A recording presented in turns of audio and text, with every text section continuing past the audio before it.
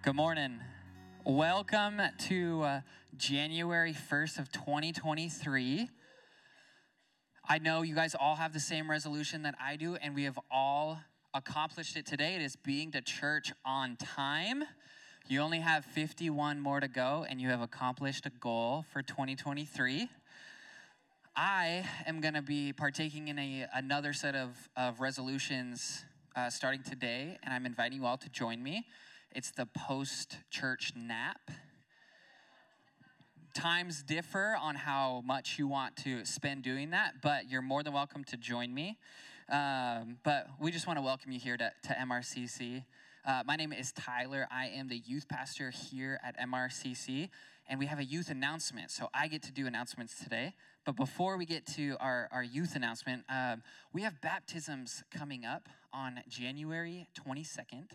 And if you would like to make the public declaration, the next step in your walk with Christ, we would love to celebrate that with you. And so you can sign up online on our website, MRCC Now. Also at the guest center, if you have any questions or anything like that, please don't hesitate to ask. And then coming up in 2 weeks, it is winter camp for youth. We go away to Ellensburg, Washington. We leave on Saturday and come back on Monday. It is MLK weekend. We are so excited to celebrate what God has for our students at MRCC. And so if you need any information or anything, please don't hesitate to call, email. I'll be in the foyer. And cost is not something that we want to be a hurdle for students to experience Jesus. And so we do have scholarships available. If you have any questions or anything like that, please don't hesitate to give me a call. Pastor Gray's coming up to bring the word. Hey, thank you, Tyler. Well, welcome, church. We've arrived in the future. Here we are. Look around. This is what it looks like. You've been wondering your whole life. This is it. I'm still waiting for my flying car. Anybody else waiting for a flying car? They've been promising that for a lifetime. That hasn't happened, but it's good to see you. It's good to be with you this morning. Welcome. Again, I just want to emphasize your kids, your grandkids, we want to make sure that they're able to go to camp. So if there's a challenge financially, don't hesitate. We're family. We take care of each other. We want to make sure your kids can go. So that's a big deal. Did anybody like us at our house, did you celebrate Eastern Seaboard New Year's last night? It happens at about 9 o'clock on New Year's Eve, a little earlier. It's kind of weird to be here on New Year's Day. I said to Rhonda this morning, this whole week between Christmas and New Year's, it kind of feels like the space between Buckley and Bonnie Lake, right? You're not really anywhere. You're going somewhere and you haven't arrived. It kind of feels like that this week, but it's good to be with you. I want to invite you to open your Bible to Matthew chapter 7, and we are going to jump into what is really a prequel for this new year, for where we're going in this new year. And I'm going to talk a little bit about that more in our time together this morning. But Matthew's Gospel, chapter 7, beginning with verse 13 and down through about those next 14 or 15 verses. And let me ask you this, friends. Raise your hand if you know what a deep fake is. Raise your hand if you're familiar. Some of us do, right? Probably most of us who know that are under a certain age, but deep fake is a reality of our time. And what it means is that we have the technology now to make things appear real that aren't in a way that's profound, that's unbelievable. As a matter of fact, I want to share an example with you of deep fake this morning. And it comes from a familiar film that you've seen, Home Alone. Everybody's seen Home Alone, right? But have you ever wondered what Home Alone would have been like if the star wasn't a cute kid named Macaulay Culkin, but what if the star of Home Alone was Sylvester Stallone? Give your attention to the screen for a moment.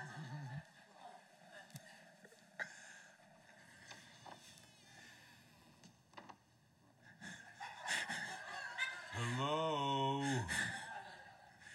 Mom? Dad?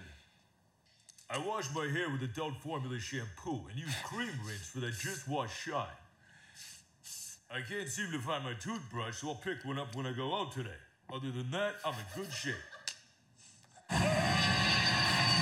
This is highly nutritious nutritious microwavable macaroni and cheese dinner by the people who sold it on sale. Amen.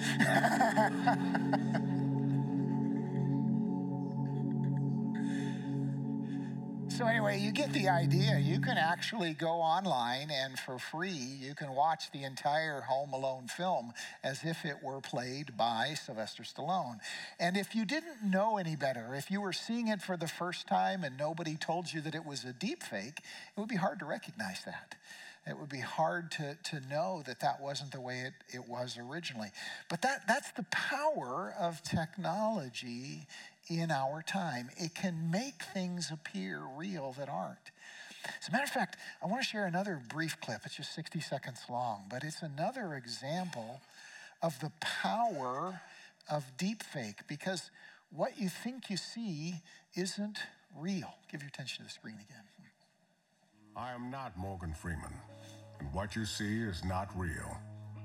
Well, at least in contemporary terms, it is not. What if I were to tell you that I am not even a human being? Would you believe me? What is your perception of reality? Is it the ability to capture, process, and make sense of the information our senses receive? If you can see, hear, taste, or smell something, does that make it real? Or is it simply the ability to feel? I would like to welcome you to the era of synthetic reality. Now, what do you see? Yeah, isn't that interesting? The era of synthetic reality. Think about that phrase. Because, church, if you don't know it, we have arrived in that era now. What we see, what we hear, we have to test in ways we've never had to before if we're going to be able to tell what's real and what's not. I read an article on the front page of the Sunday Seattle Times a few months ago that talked about deepfake technology and the ability to make things that aren't real, synthetic reality. And it caught my attention because the front page, the whole page of the article, was a collection of 64 pictures of people. People of all ages, people from all places, people in all kinds of situations, on vacation, at work, at home, at school, all over the place. And they asked you, they said, before you read any further in the article, take a look at these pictures and see if you can tell the difference between which one of them are real and which one of them aren't.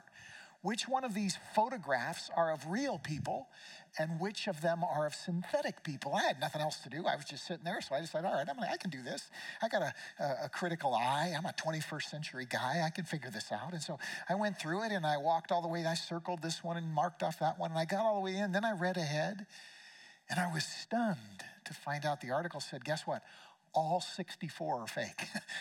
Not one real person on the entire page. And they went on to highlight the technological ability that we have in our time to do that. There's silly ways we do it with apps on our phones that don't look real, and we can kind of laugh, and it's funny and fake, and we know it. And then there's the more serious stuff coming at us way faster than we think. And I bring all this up, church, this morning in what I call a prequel to where we're going together as a church in 2023. I bring it up because here's the reality. God is concerned that you and I would be led astray by deep fakes about him. It's not a new thing. It has been the devil's business from the very beginning to portray God as he's not, to lie about who he is. That's what he did with Adam and Eve in the garden. He came and said, is God really like this? Is he really this way? And everything that he said was a lie about the truth about who God is. It was a deep fake. And it led Adam and Eve astray into that first sin. And Jesus was passionate about this, church. If you want to know something about your Savior's heart for you, know this. He is passionate that you wouldn't be led astray, that we wouldn't be led astray by the deep fakes that are always going on all around us. The ideas about God that are portrayed by what Jesus called false prophets are a passionate concern of his. We're going to see that in Matthew chapter 7. And we want to understand that when it comes to battling with the devil, most of the battle has to do with his ideas. There are other forms of spiritual warfare, but at the bottom, at the root, is the battle over truth and lies about who God is. That's why the Apostle Paul in 2 Corinthians chapter 10 wrote these words. He said, we, Christians, followers of Jesus, we don't wage war like the world does. Sometimes we get involved and serve our countries and all that, and we understand that there's a participation that happens, but we know that's not the real battle. We don't wage war as the world does, and the weapons we fight with are not the weapons of this world. We know that guns can't solve sin. We understand that. But on the contrary, our weapons have divine power to demolish strongholds. And then he makes it very specific. He says, we, followers of Jesus, demolish arguments and every pretension, ideas which set themselves up against the knowledge of God, against the truth about who God is. That's our battle, is with the deep fakes about who God is. Paul says we take captive every thought to make it obedient to Christ. What does that mean in its fullness? We're going to kind of unpack this morning, but in a nutshell, it means that we, the church, the followers of Jesus, are engaged in a battle to debunk the deep fakes about God. First in our own hearts, as each of us grows up in Jesus, and then in the hearts and minds of those around us. That is our spiritual battle. And Jesus was so passionate about this. It's what was on his heart in Matthew chapter 7. So let's listen to our Lord talk to us for the next 20 minutes or so this morning about this very thing, about his heart for us with regard to this very issue. Matthew chapter 7, beginning with verse 13, the Lord says this. He says, enter, Greg, through the narrow gate. What does that mean? We're going to unpack it. Enter through the narrow gate, for wide is the gate and broad is the road that leads to destruction. What kind of destruction? Well, we're going to see in just a moment. And most enter through that broad road that leads to destruction. But small is the gate and narrow is the road that leads to life, and only a few find it. In other words, Jesus said, there's a narrow gate that I want you to enter through. We hear that and we wonder what he means. And we think of a thing we pass through physically, but Jesus was always using word pictures to portray truth because he knew the truth was more than just propositional. And so he was involving our emotions, our feelings, our minds, our hearts in fullness. And so he pictures this narrow gate, which his contemporary audience would have recognized, the gate that the sheep pass through when they go into the corral. Jesus says, enter into the safe place through the narrow gate because there's a big wide gate that only leads to destruction. And in his very next words, verse 15, he says, watch out for false prophets. And then he launches into a diatribe about them. So what he's talking about is not salvation per se. He's talking about the danger of exposing ourselves to false prophets, false teaching about God. In other words, Jesus is saying this, there are a lot of dead ends and roads that lead nowhere, spiritually speaking, a lot of them, and most people are on them.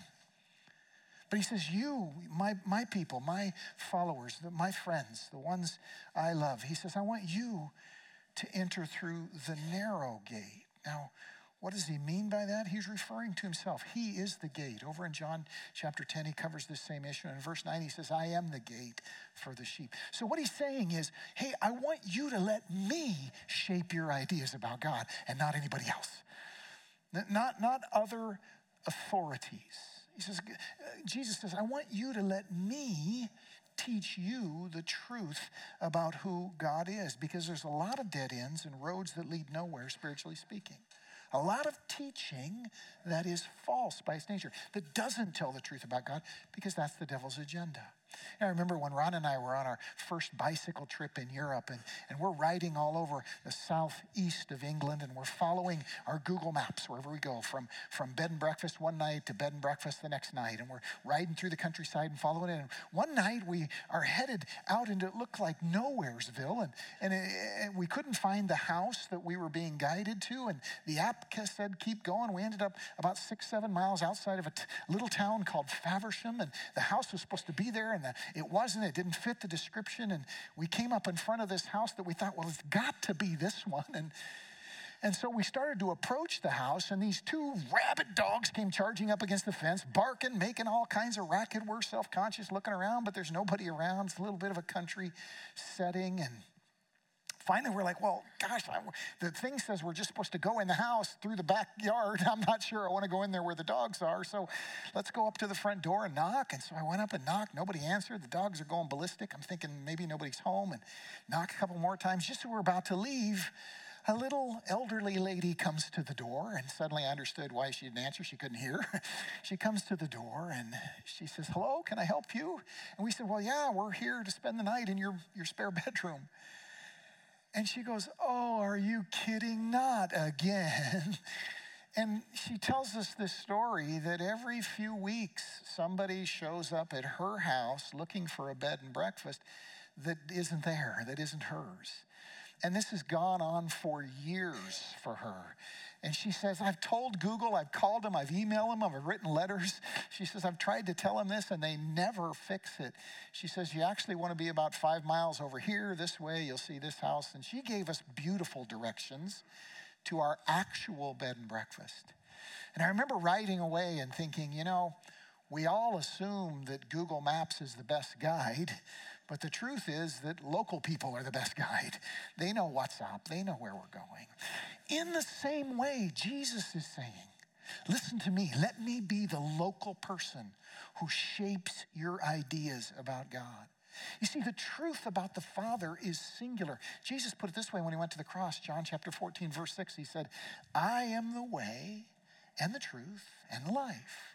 And no one comes to the Father except through me. It's the same thing he's saying here. Enter through the narrow gate. I am the gate. The same idea Jesus is laying out here is throughout. The truth about who God is ultimately found in this man, Jesus, not anywhere else. Now, let me be careful about this, because that's not to say that all other religions are completely without truth. In fact, as Christians, we don't have to say that at all. We can recognize the truth and the goodness and the rightness in bits and pieces of every faith in the world. But we know that ultimately the test of what's true is this man Jesus and what he says. To put it another way, if the question, who is God and what is God's like, were expressed as a mathematical equation, and that equation were 4 plus 3, there's only one right answer, 7. But there's other answers that are closer or further away. 6 is closer than 2. And in the same way, Jesus says, I'm the right answer to the question. Understand that, grasp that, let that sink into your heart. And that's important, because let me ask us this morning.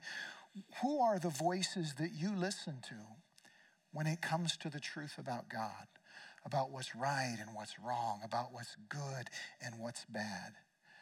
Many people listen to grandma more than they listen to Jesus, bless her heart. Many people listen to talk radio or the internet or their old dorm roommate or their friends or even themselves more than we listen to Jesus. And the Lord knows that. He knows that's our tendency. And so he says here in Matthew chapter 7 to us, hey, no, don't do it. Listen, enter through the narrow gate. I'm the gate. And watch out for the false prophets. They are many. And following them, what they say, what they think, leads to destruction. The psalmist put it this way over in Psalm 119, verses 105. He said, your word is a lamp to my feet and a light to my path. God's word is local people who know the real directions. And Jesus is calling our attention. Now, here's why this is so important. You see, who we listen to makes all the difference. Who you and me choose to listen, because we all choose. That is what makes all the difference. So Jesus says, verse 15, watch out, be on the alert, head on a swivel, we used to say in the service. Watch out for false prophets. In contrast to himself, he said, I'm the gate. Watch out for false prophets. They come to you in sheep's clothing. There's a tendency to think that they're harmless, but inwardly they are actually ferocious wolves. You know, Jesus chooses that image on purpose. It fits with his image of the gate for the sheep to come in and out. The main predator for sheep in that time and place was wolves. But also, there are a lot of animals that when they're on the hunt don't look nearly as frightening as a wolf does. If you've ever seen a big timber wolf on the hunt or approaching the kill, it's pretty terrifying. And Jesus grabs that word picture and says to me and to you, hey, these false prophets, these bad teachers about who God is, they're dangerous, like ferocious wolves. And the reason the Lord says this, church, is that he knows that you and I are all tempted to listen only to what we want to hear. Can I say that again? That's the temptation of the sinful nature. There's a part of us that only wants to listen to those who say what we want to hear. In the 21st century, we call it the echo chamber, where we surround ourselves with voices only saying what we already think we know. Jesus says, in contrast to that, let me be the one who changes your mind about the Father, who shapes the way you think and feel about who God is. Paul wrote to the young pastor Timothy in 2 Timothy chapter 4, and he identified this tendency. He said this, the time will come when men will not put up with sound doctrine, that is, patient teaching about truth, but instead, to suit their own desires, they will gather around themselves a great number of teachers to say what their itching ears want to hear. See, here's what you and I got to understand about ourselves. We have this natural, unconscious tendency, this bias, to only listen to people telling us what we want to hear. And Jesus steps into my life knowing I have that tendency, and he says, no, Greg, I want you to listen to me first. I'm the gate. I want you to watch out for all those other people who want to inform the way you think about God, who want to shape the way you feel about God, the way you behave in relationship with him. I want you to watch out for them, and I want you to focus on and listen to me. Because Jesus says those other guys, they're dangerous. They're like ferocious wolves. You know, the March 12th, 2010 edition of the New York Post carried the tragic story of a woman named Candace Berner. She was a popular school teacher who loved to run in the mornings, lived in Alaska, just outside of one of the larger cities. And it was her habit to get up in the morning and run. But one year there began to be notices published in 2010 about a wolf pack that was roaming the outside of town. And the state police and the local park rangers said, hey, watch yourself. Don't be going out of town by yourself. Don't go down those dirt roads, forest roads in the wilderness till we get this sorted out. It's going to take a while. We have a wolf pack hunting in the area. And she heard those warnings, but you know what? It was a beautiful Saturday morning. The sun was shining. The wilderness was inviting her. She wanted to go on her usual running path, and she decided to listen to herself only. And the tragedy was that morning she was hunted, attacked, mauled, and ultimately killed by that pack of wolves. You know, there was a tendency, because it was such a beautiful morning and everything seemed so picturesque, to think there was no danger.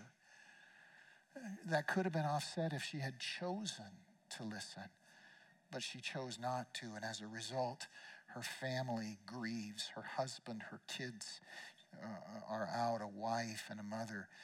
The state police and forest rangers are tragically regretting her unwillingness to listen. We have to understand, friends, that sometimes it feels better to ignore and pretend the wilderness is a Disneyland.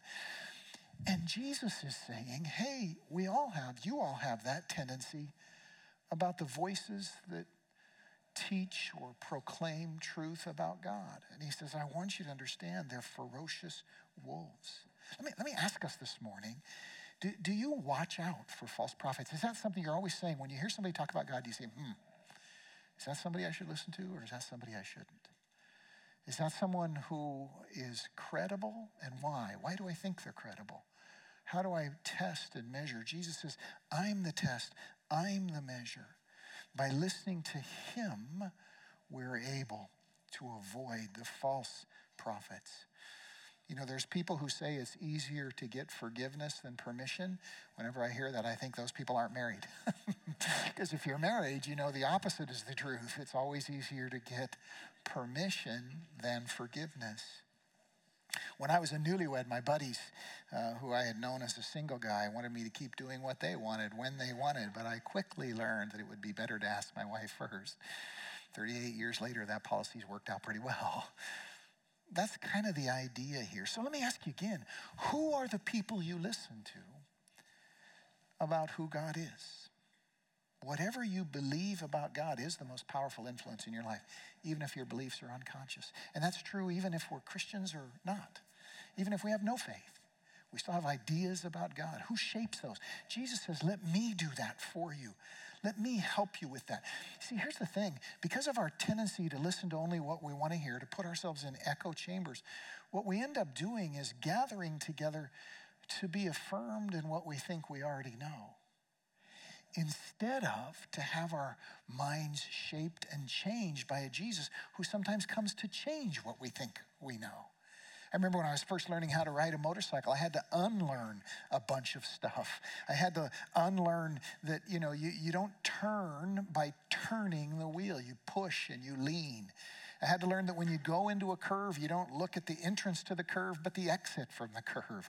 I had to learn about momentum. I had to learn about centrifugal force. I had to learn about road surfaces. I had to pay attention to a lot of things that I never thought were related to driving until I got on a motorcycle. And then I had to have my mind changed. In the same way, Jesus says, hey, let me shape your ideas about God. The Lord talked about this over in Luke chapter 8 when he said this. He said, Greg, consider carefully how you listen, because whoever has will be given more, and whoever does not have, even what he thinks he has, will be taken from him. In other words, if we're only half paying attention, or if our attention is divided among many voices, what ends up happening is that we will think we know things and not even know that we don't know. We will end up deceiving ourselves unless we have a voice, Jesus' voice, speaking to us from the outside, changing how we think. Now, fortunately, the Lord goes on to say that it isn't hard or complex to tell the difference between a false prophet and an honest one. It's actually pretty straightforward. But it begins with paying attention to the real shepherd, to the one shepherd, to the leader, and that's Jesus himself. As far as identifying the false prophets, the Lord immediately goes on in verses 15 and following. He says, by their fruit you will recognize. Watch out for false prophets. They're dangerous. By their fruit you will recognize them. Do people pick grapes from thorn bushes? Thorn bushes is a rhetorical question. Of course not. Figs from thistles? No.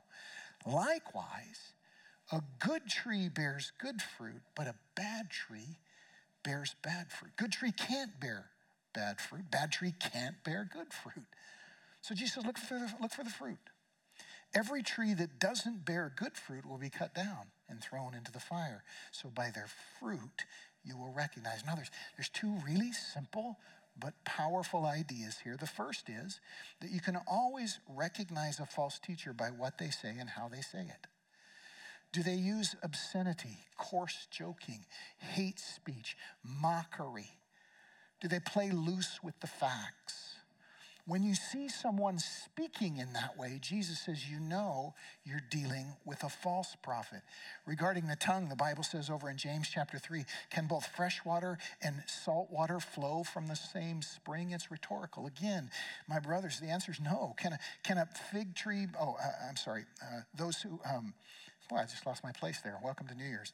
Can both fresh water and salt water flow from the same spring? Can a fig tree bear olives or a grapevine bear figs? Neither can a salt spring bear fresh water. It's a simple test.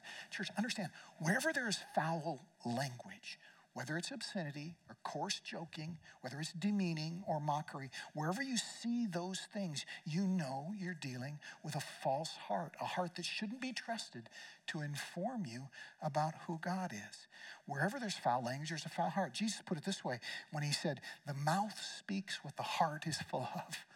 It's pretty simple. It's pretty straightforward. Watch the language. James goes on to put it this way. He says, those who consider themselves religious, yet don't keep a tight rein on their tongue, deceive themselves, and their religion is worthless. And they won't only deceive themselves. If we listen to them, they'll deceive us. Language is a dead giveaway. The tongue is the rudder of our lives. So he says, when you hear someone speaking about God, listen to their language. By their fruit, you'll be able to tell the difference. And then the other thing is, he talks about by their deeds. And let me give you an illustration of this. It's kind of a little bit grandiose, but it makes the point. Do you know who in history led the most successful, far-reaching anti-pornography campaign the world has ever seen? Do you know who did that? Maybe you would guess it, who did that? I'll give you the answer. By far, because it's no contest. The most successful anti-pornography campaign in history was led by the Nazi Party under Adolf Hitler. And as a result, people said, well, they must be good guys. Look, they're against pornography. But all you had to do was listen to the language to know what was really going on there. In the same way, Jesus says, you'll judge them by what they say. A false prophet is anyone who tells you something different about who God is than Jesus does. It's the knucklehead who tries to tell you that you're randomly descended from a monkey. You're not, okay? It's the guy who watches too many movies and tells you that we were seeded on the planet by aliens. No, that's not true. It's the sentimental pastor who wants you to like him so much that he won't tell you the truth about sin. That's the guy you got to watch out for. It's the self-serving con man who says that if you send him your money, God will make you rich, even though the Bible is explicit that godliness doesn't lead to financial blessing. It's the culture that tells you need to feel good above all else, and you must be doing something wrong if you feel bad. But all you got to do is encounter a mom at 2 a.m. taking care of a colicky baby to know that sometimes doing good feels bad. Yeah, but it's the same idea. Our Lord says that false prophets look like sheep, they seem harmless, but they're incredibly dangerous. They're like wolves, and they're most of all dangerous to themselves. Jesus goes on in verses 21 and following to say this about those false prophets. He says, not everyone who says to me, Lord, Lord, will enter the kingdom of heaven. Many will say to me on that day, did we not prophesy in your name, and in your name do many miracles, drive out demons? And I will say to them, away from me, you evildoers.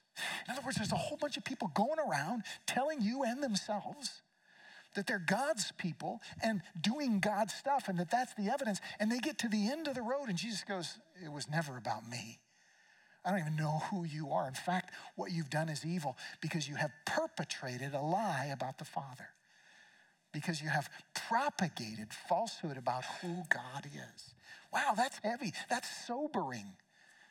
But thankfully, the ability to discern the difference is easy. It's available to anyone. The more we listen to Jesus, the more we can tell the difference. Sometimes we say, well, I listened to Jesus 20 years ago. No. It's a lifetime of listening. As a matter of fact, over in John chapter 10, Jesus paints a beautiful picture about this listening business. He says this. He says, my sheep know my voice, and so I call them and they come out. The background, the context for that is large livestock sales. When herds of sheep would be gathered, you have multiple flocks in one corral. But the shepherds were able to separate them, not because they branded them in those days, but because the sheep had learned to recognize every individual shepherd's voice. So one shepherd would go to this mixed flock, and he would begin to call out in a voice that some of the sheep recognized, and they'd come out. His sheep knew his voice. Jesus says, it can be like that between you and me. But it happens as you listen to me over time, as you let me shape your heart and mind, as you watch out for the false prophets and listen instead to me. You can tell a false prophet by what they say and then by what they do. Real shepherds, and again, John chapter 10, Jesus elaborated on this, they'll lay down their lives for the sheep. Do not choose to open your heart and mind to a spiritual leader who will not sacrifice themselves for you. That's the mark. That's the mark. If they're not willing to do that for you, Jesus calls them hired men, mercenaries. He says, by contrast, he's the one who will give everything for us. And those who are following him, under shepherds who are following him, will do the same thing. That's the mark. By their fruit, you will recognize them. When I was in the Marines, we knew the difference between the officers who were for us, who would sacrifice for us, who looked out for us, and those who wouldn't. We knew the difference. It was obvious. And we knew that when the chips were down, who we were going to follow. It's the same idea here. And the sad thing is, we're almost done this morning, is that God says that we have a tendency to put up too easily with the false prophets. Over in 2 Corinthians chapter 11, Paul puts it this way. He says, I'm afraid that just as Eve was deceived by the serpent's cunning, your minds may be somehow led astray from your sincere and pure devotion to Christ. Because if someone comes to you and preaches a Jesus other than the Jesus we preached, or if you receive a different spirit from the spirit you received, or a different gospel, you put up with it easily enough. You put up with it too easily, is the literal translation. We have a tendency to just say, well, that's not dangerous. Jesus says, no, Greg, I want you to know that it is dangerous. Some people who preach Jesus aren't preaching the real Jesus. We see that in what we call the cults. Look, I have friends who are LDS. I have neighbors who are Jehovah's Witnesses, but what they're saying is not the truth. It's the broad road, not the narrow gate. So it has the idea of cults. It has the idea of strange spirits. We'll get into that another time. It has the idea of different gospels, that if you give your money, somehow you'll be saved. And they look good unless you're watching carefully. Paul goes on to say, such people are false apostles, deceitful workers, masquerading as apostles of Christ. And no wonder, because Satan himself does the same thing. See, all we have to do is pay attention. And that's the big invitation as we step into this new year. Because what I'm going to invite us to do as a church, where we're going in 2023, is we're going to spend the whole year walking slowly and carefully through the Gospels and listening to Jesus, hearing from Jesus, learning to recognize his voice. We're going to go all the way from the beginning of Luke to the end of Luke. We're going to take some little side trips into Matthew and Mark and John as we have occasion, because Luke is a chronological gospel. The others aren't necessarily, or in Mark's case, to a lesser degree. So we're going to move around among them, but mainly we're going to take a road trip with Jesus all the way through Luke's gospel. And the goal of it is that you and I would learn to recognize the shepherd's voice so clearly that it's unmistakable in our hearts. Can I just tell you, that's a beautiful feeling? Can I humbly say, when I became a believer, as a young man, not grown up church, when I became a believer, I became one by asking questions, by seeking, by questioning everything. And when I became one, I said, okay, God, I got here by asking questions, and I know I'm going to stay here by asking questions. So I'm going to keep asking forever and ever and ever. Jesus, I'm going to keep asking and questioning. And what happens over time is you learn his voice. And pretty soon it's just like there's nothing that throws you off. There's nothing you're afraid of. You're in the corral. There's a lot of other flocks. There's wolves out there. But you know, hey, I'll hear the master's voice. And when I hear it, I'll follow. And it's a safe, secure, strong feeling. That's what God wants for his sons and daughters, for you and I, for his church. So that's what we're going to be doing in 2023, is listening to Jesus and discerning the false prophets. You know, ultimately, at the end of the day, the test of a true prophet is whether they embrace God's priorities. We're almost done, but we're going to get into this. There is a priority among God's commandments. They're not all the same. There is a priority among them. This is why when a man came to Jesus and said in Matthew chapter 22, what's the greatest commandment? Jesus didn't say they're all the same, learn them all. He said, no, that's a great question, he said. Let me explain, let me tell you. The greatest commandment is to love the Lord your God with all your heart, mind, soul, and strength. And the second commandment is like it. It's to love your neighbor as yourself. And then he says, all the law and the prophets hang on these two commandments. In other words, these two things are more important than everything else. It doesn't mean that everything else doesn't matter. It does mean that this matters most. And the more we learn this truth about God, the more we're able to discern his voice in every part of our family's journey, our marriage, our parenting, our kids, our community, our work, our church. The more we're able to go, okay, boy, there's several things going on here, but this is the most important. And then we focus in on that one. And the more we do that, the more we have entered through the narrow gate into the safe pasture of the one true shepherd.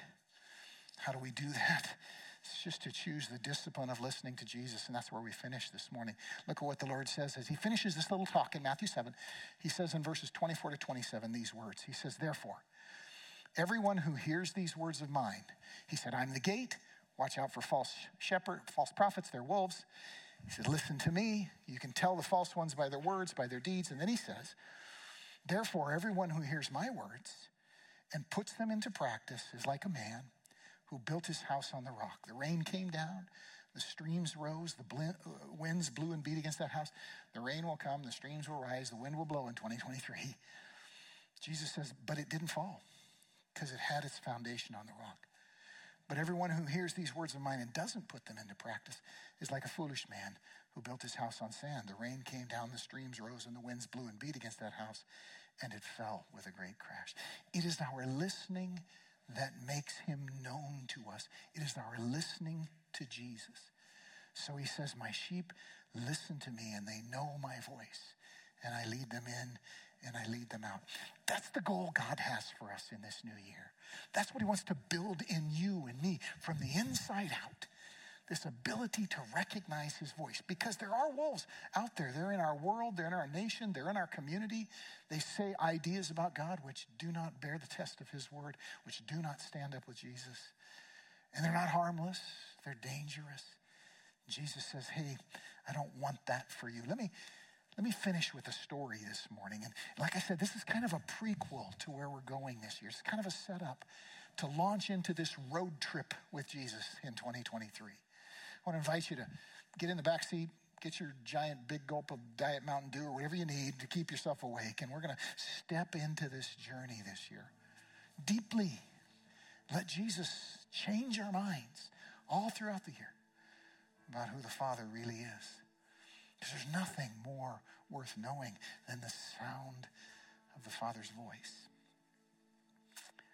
On April 2nd, 2012, an 80-year-old woman by the name of Helen Collins climbed into an airplane with her 81-year-old husband, John, in order to go visit family for the holidays, something they'd done many times.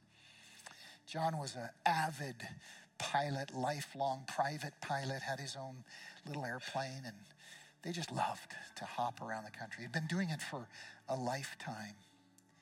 This time they were flying from Florida to Wisconsin to visit family, and Helen was looking forward to it, but she'd done this a million times. She was never very interested in flying herself. Sometimes John would invite her, hey, do you want to come up and learn? Nah, honey, you do that. That's your thing. She'd go on with her crocheting, her crossword puzzles, her knitting. She just wasn't interested. She never once taken the stick herself. On this particular trip, though, an hour outside of the airport they took off from in Florida, John, her husband of 60 years, suffered a massive heart attack and passed away suddenly, right there in the plane in the middle of the air. Helen didn't know what to do. She'd never learned. She recognized what had happened. So she climbed into the co-pilot seat and she did the smartest thing she ever could have done. She got on the radio. She said, my name is Helen. I'm in the air. This is our flight number. My husband just passed away. I need somebody to tell me how to land this airplane. The story goes on to say that a pilot at a nearby airport was called in and he asked her what she knew. She said nothing. He said, it's okay. You're going to be fine. Just do exactly what I tell you. And over the next hour, even though she had no experience of a pilot at all, that man led Helen, talked her through the hardest part of flying, which is landing. And at the end of that hour, she touched down safely, perfectly in his words. And he said, honestly, she did better than a lot of veterans I work with who think they know it all. He said she did it because she had one focus, and that was to listen to what I told her. Speaking to a reporter from ABC News afterwards, he said, Helen understood her situation. And so she listened. It's really that simple. And in the same way, God says to you and I, hey, I want you to understand your situation. You're here temporarily. We're all passing out of here. We're on our way somewhere else. We don't know how to land. but the shepherd does. And as you listen to him, he'll talk you down safely. As we step into this new year, the Spirit is inviting us as a church to climb into this road trip with Jesus through the Gospels, to get to know him like never before. Because when you know the sound of his voice, it's the greatest feeling in the world. Nothing can throw you off. Nothing can frighten you. Would you bow your heads with me? Close your eyes. God, we thank you for your word this morning. We thank you for, Jesus, your care for us, that you would say to us, hey, I want to take care of you. I want to teach you. I want to show you how to fly, how to land. I want to tell you the truth about the Father. I want you to know your maker for who he is. And that happens through me. God, we thank you for sending your son to teach us, for sending your son for us. And God, as we step into this year, it is our prayer that like never before, we would listen. We would get to know him. We would hear his heart. He is the word, you tell us. He is your living word given to us. Help us to listen to him all the way home, we pray. We ask it in Jesus' name. Amen. Amen. Nudge your neighbor if they fall asleep and then stand up. Happy New Year. This is the future. The flying cars are still ahead of us somewhere. They haven't arrived yet. But if you want something to reflect on this afternoon, last year was the year that the doc went to the future and back to the future. So we are now living in the real future. But I want to invite you to set your heart on a road trip. On a road trip this year, together in 2023, to get to know Jesus, his voice, like never before. Now may the love of God the Father, the grace of the Lord Jesus Christ, and the fellowship of his Holy Spirit go with you throughout this week. Go with God. Tell someone you love them.